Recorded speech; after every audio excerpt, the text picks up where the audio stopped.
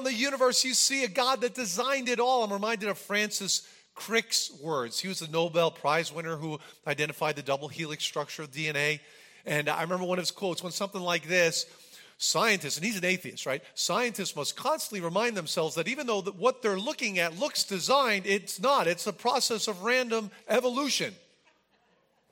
And what he's saying is this: even though it looks designed, we can't give God the credit because God is never going to be an option in atheistic science.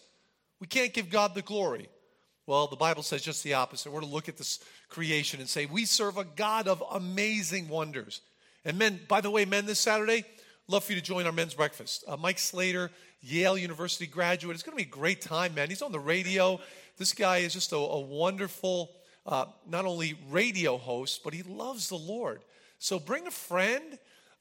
Bring your son or daughter. Sons, daughters, military are free. And the guests are free. It's only $5. We'd love to pack out this place with our men. So, men, would you come this Saturday? Join us. It's going to be a great morning. Well, we're going to open up the Word of God. And to do that, we need to pray. Let's pray together. Lord, thank you for the opportunity we have to open up your Word, God. Thank you for what your Word is. It's our guidebook for our lives. It's our owner's manual for our lives. And I pray, Lord, that we would just cherish it and love it because it comes from you. It's a gift from you.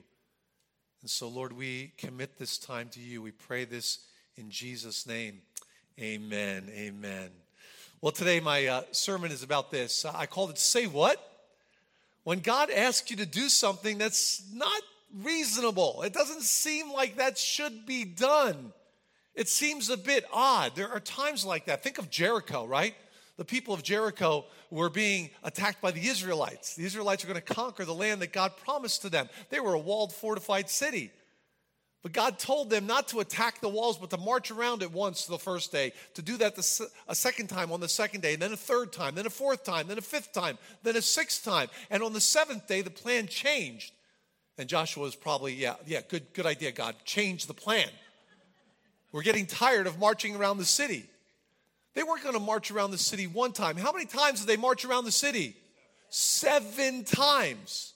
And then God told them, give a great shout, have your trumpet players play their trumpets, and the walls over there, they're going to crash down. And Joshua probably thought, man, we knew we had bad trumpet players, but not that bad. I mean, that the walls would crash down. But see, God was testing them, right? Say, what, God? That's your military strategy for conquering this well-fortified walled city? Say, what, God?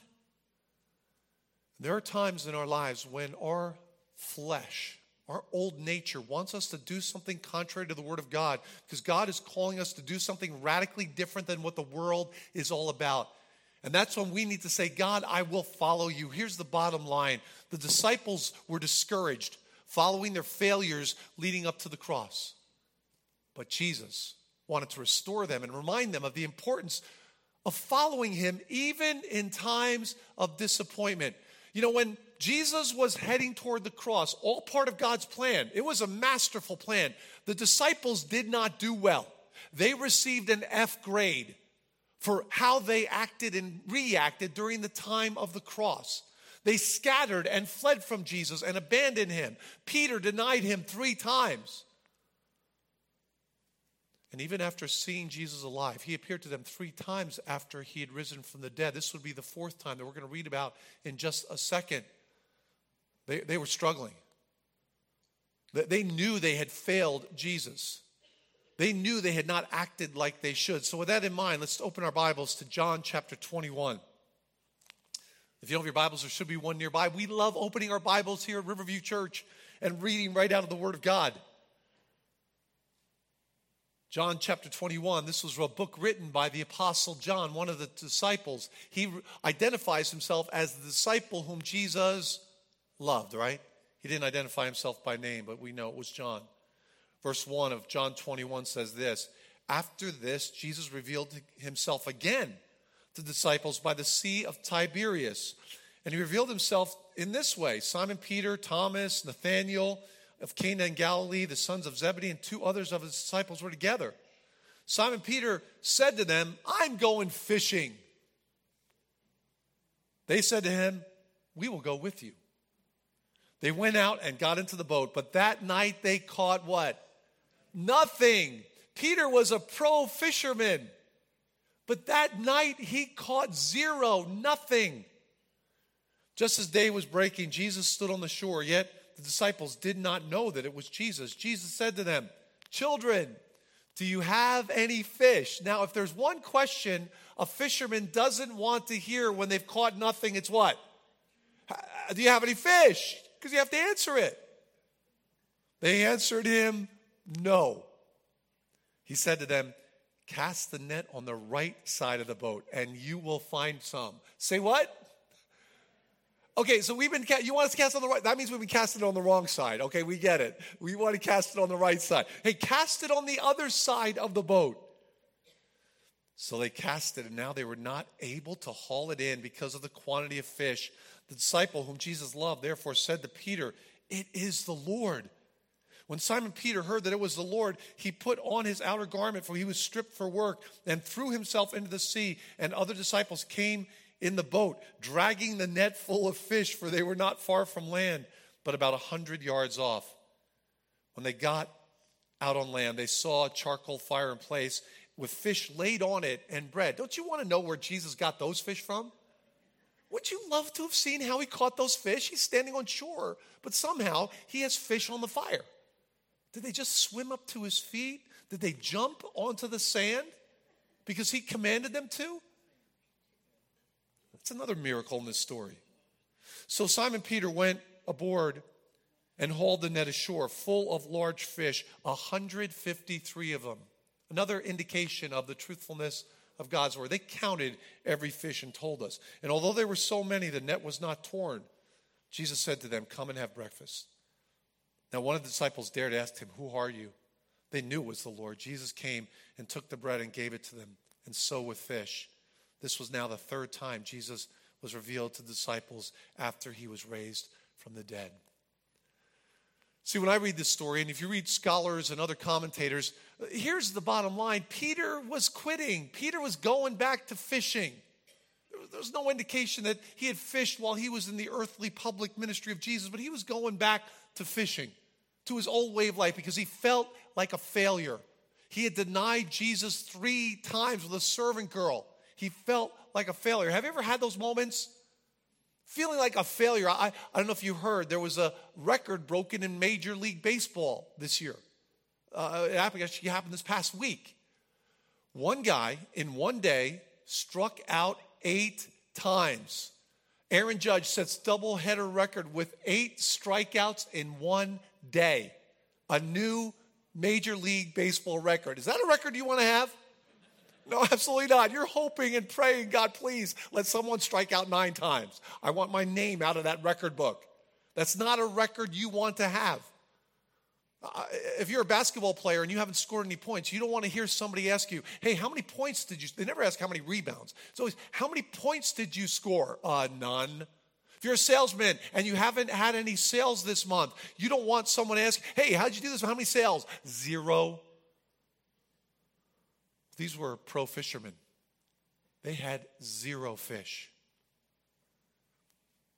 And when you read this story, I like how one commentator put it. He said this: after his denials, Peter was acutely aware of his own inadequacy, his own failings, his own weakness. Rather than stepping out into the power of the resurrection and moving forward with Jesus' call in his life to be an apostle, Peter had reverted back to being a fisherman. And evidently, he brought the others with him. Like an athlete who lets down the team in the big moment, Peter had fumbled the ball after vowing to be a superstar. Remember his words before the cross? "Hey, Jesus, even if all these other guys deny you, I will not. I will die for you." He saw himself as a superstar. "Hey, all these others, they might, but not me, Jesus. Never deny you." "Hey, Peter, before the rooster crows, you're going to deny me 3 times. You're not the superstar you think you are." He was discouraged and disillusioned and felt like quitting. And I want to ask you today, have you ever had that feeling? Have you ever had that feeling, "I've disappointed the Lord, I've disappointed people around me. I've not been walking like I should. But here's the good news, and this is a powerful message in the Word of God. Our God is the God of the second chance, of another chance. See, the disciples themselves were struggling with guilt for what had happened. They'd abandoned Jesus when he was arrested. They were struggling with failure. They were struggling with the shame. Think of Peter denying Jesus. Jesus knew it. And Peter knew that Jesus knew it. They were struggling with discouragement. And in our lives, if you've ever had any of those feelings, I know I have. This is a powerful passage. It's one of the most beautiful passages that highlight Jesus' desire to restore us. Jesus' desire to say, you can still move forward. Even after denying me 3 times, Peter would become the one who would be the leader of the early church. When you read Acts chapter 2, Peter is the one who stood up and gave his first sermon, and 3,000 people came to know the Lord. His next sermon, 5,000. He was used by God in a powerful way. Now, God's love for restoration should never be an excuse to fail Jesus. It should never be an excuse to allow sin to reign in our lives. We need to get rid of it. But we know that we serve a God who's awesome at restoration. He is an awesome God. When we feel like giving up, he wants to give us that second chance, that next chance, and restore us. So here's the first thing I want to challenge you with today. Don't go back when you get down. If there's an epidemic in our country today, it's discouragement. It's being defeated. You probably heard of the Kate Spade and Anthony Bourdain this week, right? Taking their lives. Discouragement is rampant in our country today. People are discouraged. They're feeling defeated. They're feeling like failures. And I want to tell you, discouragement can be a terrible thing. It can suck you down into a whirlpool of defeat and hopelessness. But see, that's when our faith needs to kick in. That's when we need to say, no, God, I trust you. That there is a God who holds my life in his hands. I will follow you today. And in the moment when I feel defeated, in the moment when I feel like not drawing near to God, it's that moment when I do need to draw near to God all the more. When I do need to do the right things that are described in the Word of God. It's at that moment of defeat that you need to have that mental discipline. And that's really what Romans 12 talks about when we are transformed by the renewing of our mind. We talked about that verse quite a bit as we did that series on the book of Romans. It's at that moment you need to say, I need to do the right thing. I can't allow Satan to defeat me. I can't allow Satan to bring me down this path of discouragement and defeat, thinking that I cannot be used by God. You can be. And if you're like me, I'm sure you've read testimonies of even murderers in prison who came to faith in Christ and had a tremendous impact in the lives of other prisoners, even though they knew they'd be there for the rest of their lives. Because our God is the God of the next chance. But too often what happens, and I believe it happened with the disciples as they were pulled down into this desire to revert back to being fishermen and ignore the call on their lives to be an apostle. See, they lost their biblical perspective. They lost the perspective of God's word. They began to neglect the thinking that God's word challenges us to think with. I want to ask you today, do you faithfully look out on the world and see it through the lens of God's word? Do not lose your biblical perspective. Do not lose the perspective that Jesus is with you every step of the way. Every step of the way. He's never left you, ever. If you're a follower of his, he's never left you. He's never forsaken you. And even though there are times you may wonder, why God? We've talked about the fact that the next level of maturity is not to say, why God, but what are you trying to what? Teach me, God, through this. That's when you know you're growing. Instead of saying, why does this happen to me, God? This doesn't happen to other people around here. Why is it happening to me? No, God, what are you trying to teach me through this? But too often people get this bitter spirit. They begin to lose their biblical perspective. They begin to doubt the fact that God is in control. They begin to doubt the fact that there's more to this life than just this life, that there's an eternal life that God promises. And we know that this is just a waiting room before we enter into the place that God has prepared for us for eternity that will blow us away. We lose our biblical perspective. The next thing that happens is we focus on the problems and our failures. See, here's what God wants us to do, my friends. He does not want us to focus on the immensity of our problems. He doesn't want me to do that, even though I am tempted to do that. The immensity of our problems, maybe not even just mine, but the problems of this world. What God wants us to focus on is the immensity of our God. The immensity of our God. That our God promises to help us through whatever struggle we are going through. And even though the disciples had failed, even though Peter had denied Jesus 3 times, Jesus is reaching out to Peter to restore him. Hey, Peter, I want you back. I want you walking on the path again. You're not reverting to be a fisherman. You're going to fulfill the call of being a fisher of people. You will fish for people and the hearts and eternities of people. See, too often we focus on the immensity of our problems and our own failures. And then what happens is this: we begin this negative self-talk. I can't do anything for God. I can't serve God. I'm sure Peter struggled with that. How can I ever be a leader when I denied Jesus 3 times?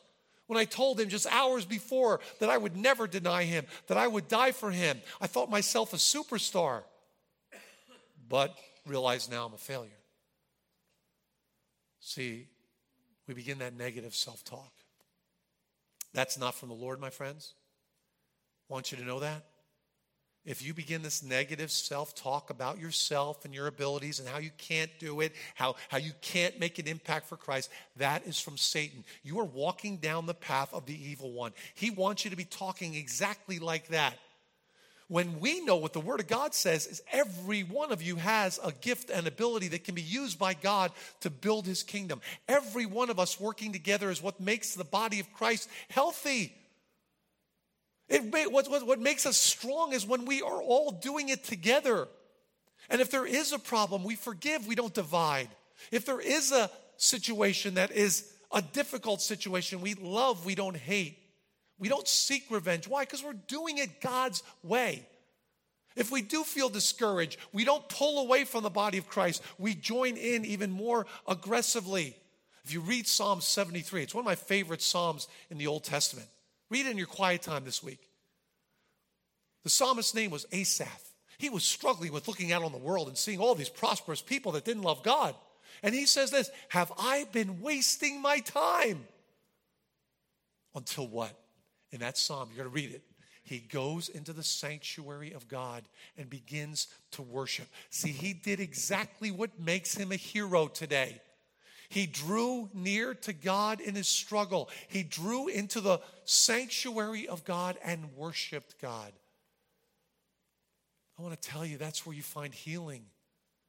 It's not moving away. Peter, it's not reverting back to what you should not be doing. That's not what God called you to do. See, and the next thing is this: we isolate ourselves from other believers. And we get even further pulled down into this spiral of defeat and hopelessness. Then the next step is this: we believe that we are defeated in the struggle. We believe there's no hope. And we go down into this sense of hopelessness. We wrongly conclude that there is no hope. But this story should remind you that there is always hope in Jesus Christ. There is no sin. There is no failure. There is nothing in your life that cannot be covered by the death of Jesus Christ on the cross. Why? Because you're aware of how awesome that sacrifice is. That God died to free you from those failures, from those sins, from those moments of disobedience in your life.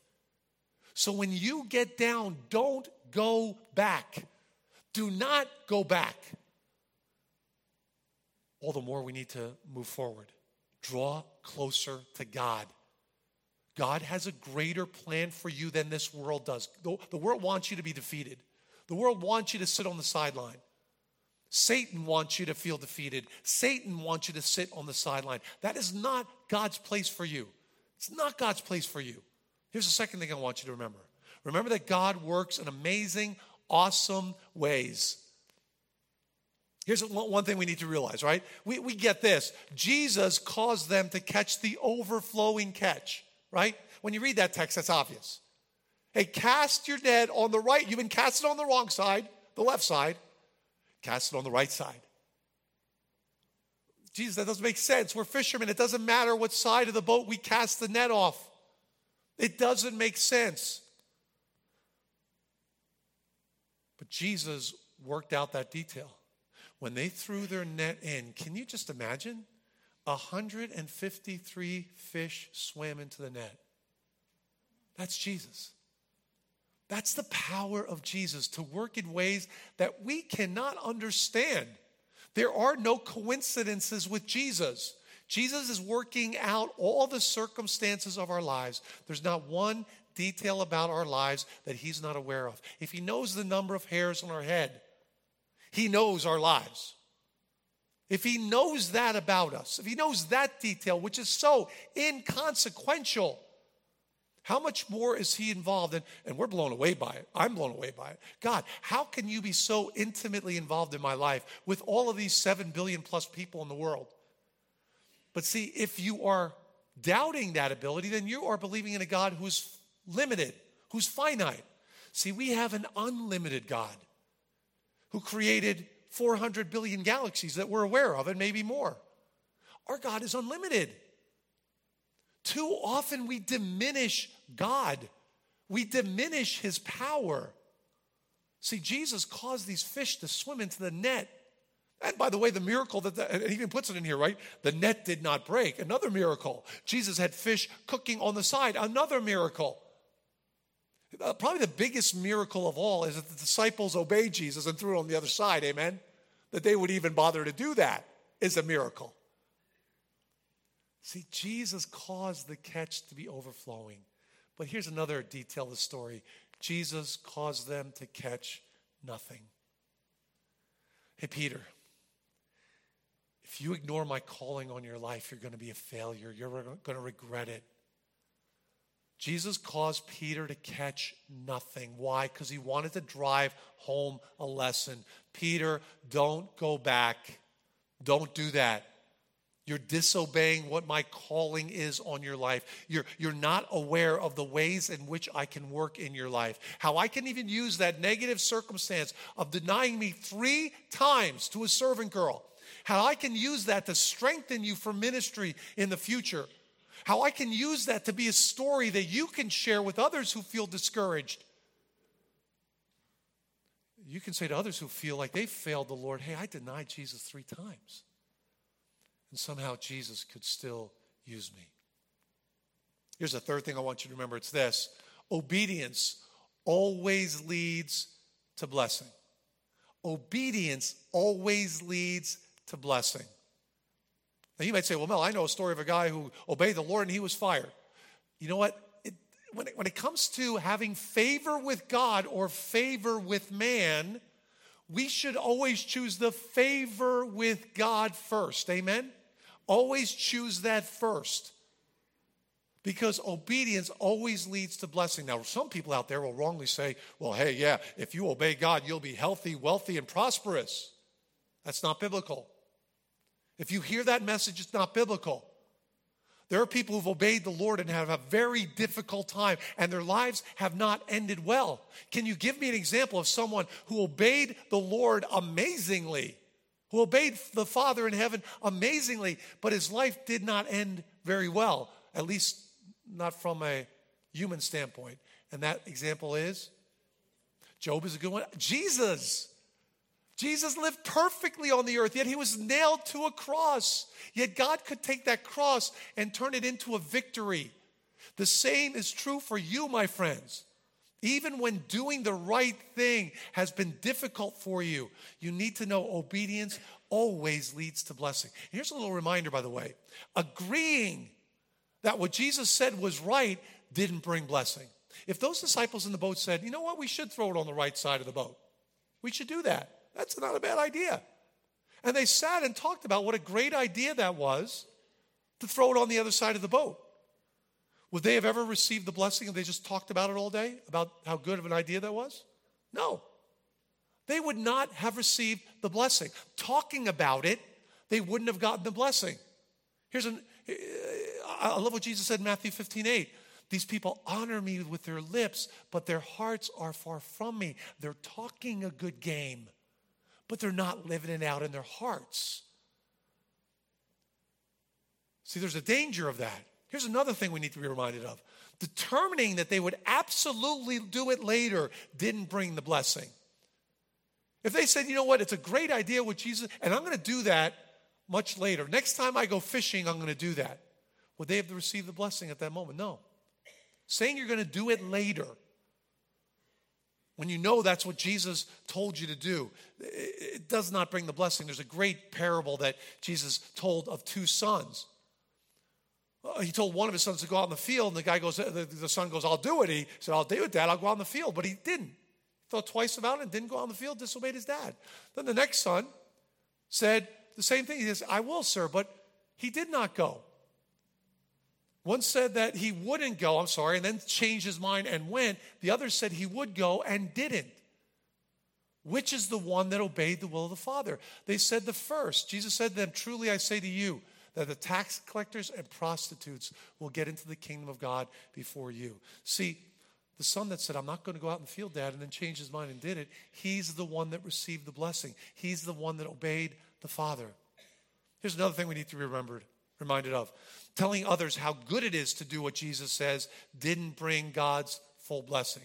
Even telling people around you what a good idea it would be to throw out the net and do what Jesus told you to do didn't bring the blessing.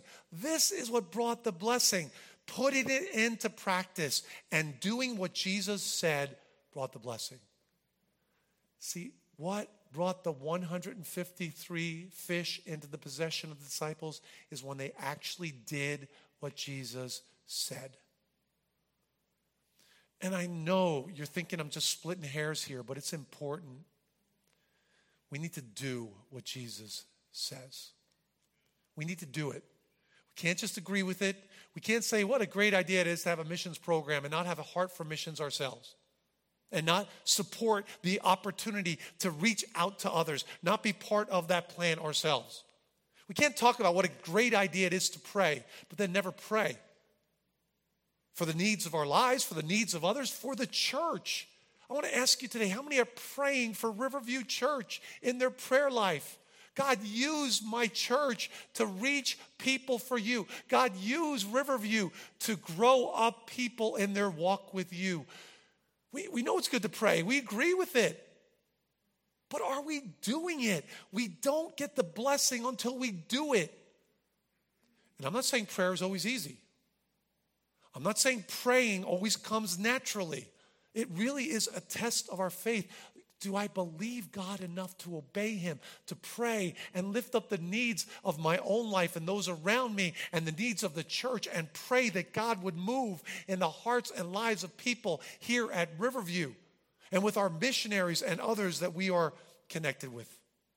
I love what James 1:22 says. But be doers of the word and not hearers only, deceiving yourselves. See, someone who hears the word and agrees with it, and what a great idea. You're deceiving yourself if you've never put it into practice. See, the disciples, they got the blessing when they threw the net in the other side. When they did what seemed unreasonable. When they obeyed the Lord. Here's the next thing I want you to remember. Do whatever you need to draw near to Jesus. Don't you love what Peter does? When he realizes it's the Lord, he throws his garment on. He jumps in the water. He had walked on water already for a while, right, before this? Now he jumps in the water because he wants to draw near to Jesus. He's desperate to draw near to Jesus. He realizes now that this is the Lord that he denied, and this was his opportunity to make it right. And I believe with all of my heart that Peter's ministry was expanded by the restoration that Jesus gave him. If you have your Bibles, turn to 2 Corinthians. Keep your finger in John chapter 21. 2 Corinthians chapter 1. This is a beautiful passage. I love this passage. This encourages me in my ministry. Turn to verse 3 of 2 Corinthians chapter 1, verse 3. It says this, my friends. Blessed be the God and Father of our Lord Jesus Christ, the Father of mercies and God of all what? Of all comfort. How many of you ever needed comfort? Please remain seated. Yeah, amen. I know I have in my life. We all at times need comfort. God is the God of all comfort, who comforts us in all our affliction, so that we may be able to what? To comfort those who are in any affliction with the comfort with which we ourselves are comforted by God. I love this. What he's saying is this: when you do the right thing, when you move forward in obedience, you obey what Jesus said. You're not just talking about it, you're doing it. You'll see yourself walk through any affliction stronger at the other end of it, more in love with Jesus at the other end of it, knowing that this life is not all there is. Even if you have a terminal illness, you know and are reminded how fragile our lives here are on this earth and how hopeless people are without the Lord. But you're reminded of how much your life is in God's hands when you move from this life to the next. See, when you walk that way, God opens up amazing opportunities of ministry for you. Because I can't tell you how many times I've met people who've gone through similar things to what I've gone through. And somehow God can use me, to share what I learned from that difficulty with others who are going through the same thing now. See, I call it the fountain of God's comfort. Blessed be the God and Father of our Lord Jesus Christ, the Father of mercies and the God of all comfort, who comforts us so that we may be able to comfort others. So when the God of comfort pours out his comfort into our lives, we are comforted. We are comforted by the fact that we know there's a God who loves us and holds our lives in his hands. But here's the next step. We need, therefore, then to comfort others with that same comfort we've received from God. To tell someone, hey, don't give up. Don't go back. Don't revert. You know, you're feeling defeated now. You're feeling discouraged. You're feeling disappointed maybe with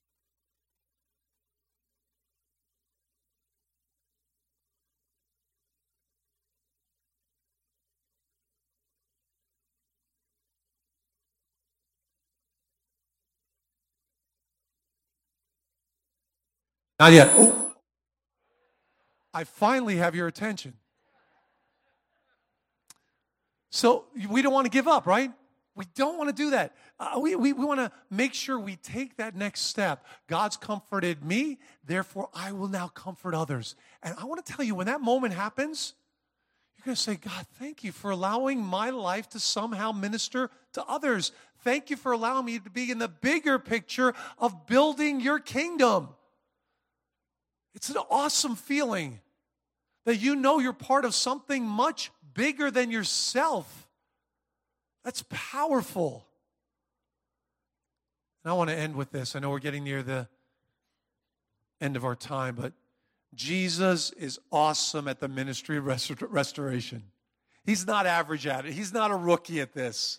He's awesome at the ministry of restoration. See, I put it this way. In reversing Peter's 3 denials, see, if you go back to John chapter 21, you know what happened. After they finished breakfast, verse 15 of John 21, Jesus said to Simon Peter, Simon, son of Jonah, do you love me more than these? You know, it's interesting, the words that are used here. Jesus uses the word agape in the Greek. Now, scholars will say, don't put too much weight on the Greek words here, even though it is interesting. Because they were speaking what language? Aramaic. So they weren't speaking Greek. But Jesus uses the word agape. He says, Simon, son of John, do you agape me more than these? Peter said to him, yes, Lord, you know that I phileo you. He uses the word phileo, which is the word for brotherly affection. So in essence, Jesus said, Peter, do you unconditionally love me? And Peter said, Lord, you know I have a brotherly affection for you. Jesus said it again. He said, feed my lambs. And Jesus said to him a second time, Simon, son of John, do you agape me? He said to him, yes, Lord, you know that I phileo you. Jesus said to him, tend my sheep. He said to him the third time, this is where Jesus switches, Simon, son of John, do you phileo me? Love me with a brotherly affection. Peter was grieved because he said it a third time, do you love me? He said, Lord, you know everything. You know that I phileo you. I love you with a brotherly affection. Now, scholars debate how significant that change is, but obviously in the Aramaic, Peter didn't mirror exactly what Jesus said because he probably was still struggling. But Jesus' response to Peter was, Peter, I still have a task for you. You're going to feed my sheep. You're going to lead the church. You're going to be that person who stands up and preaches, and 3,000 people will come to know me the first time you preach. Peter, I'm restoring you. In reversing Peter's 3 denials, Jesus gave Peter a new start and a new challenge. Peter would indeed be fishing again for people and leading in the task of feeding God's sheep. Please, all of you, know that Jesus is awesome at restoration. He's awesome at it. Don't ever let any defeat sideline you from doing the right thing. Don't ever let any defeat diminish your ability to use your gifts and abilities for God. I wrote this, Jesus desires to do the same for you. Don't diminish the special call that the Lord Jesus has placed upon your life. He will meet you in your disappointment or hurts and challenge you to get back to your calling, to live once more for his kingdom. My friends, if you're feeling defeated today, know that every one of us here in this room have felt those same feelings. I have too.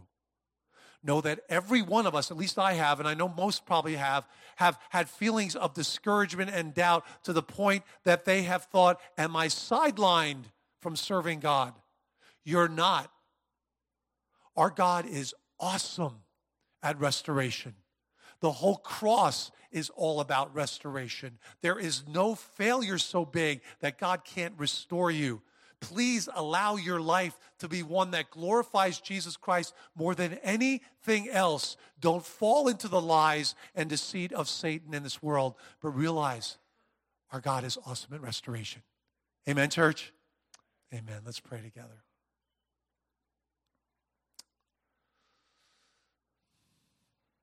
As your heads are bowed today, maybe there are some of you who are feeling discouraged, defeated.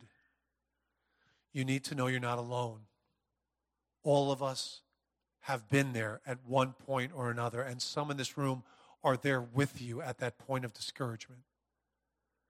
But Jesus is an awesome God, and he will take these times of discouragement and make you stronger and more fit to serve him in his kingdom, to make your life even more of one that can make an impact in the lives of others. As you take his comfort and use it to comfort others that God's going to bring across your path. And you'll be able to tell your story of how God brought you through the storm, through the trial, to the other side. Lord Jesus, we love you. Love you, Jesus. Riverview Church, it's all yours. You're the head of the church. We all just humble ourselves before you. Thank you, Jesus, that you are awesome at forgiveness. You're awesome at restoration. Thank you for the example that the word gives us of how you restored even Peter, who denied you 3 times at your hour of greatest need. Lord, we love you. We're here to serve you. We commit ourselves to you, and we pray this in Jesus' name. Amen. Amen.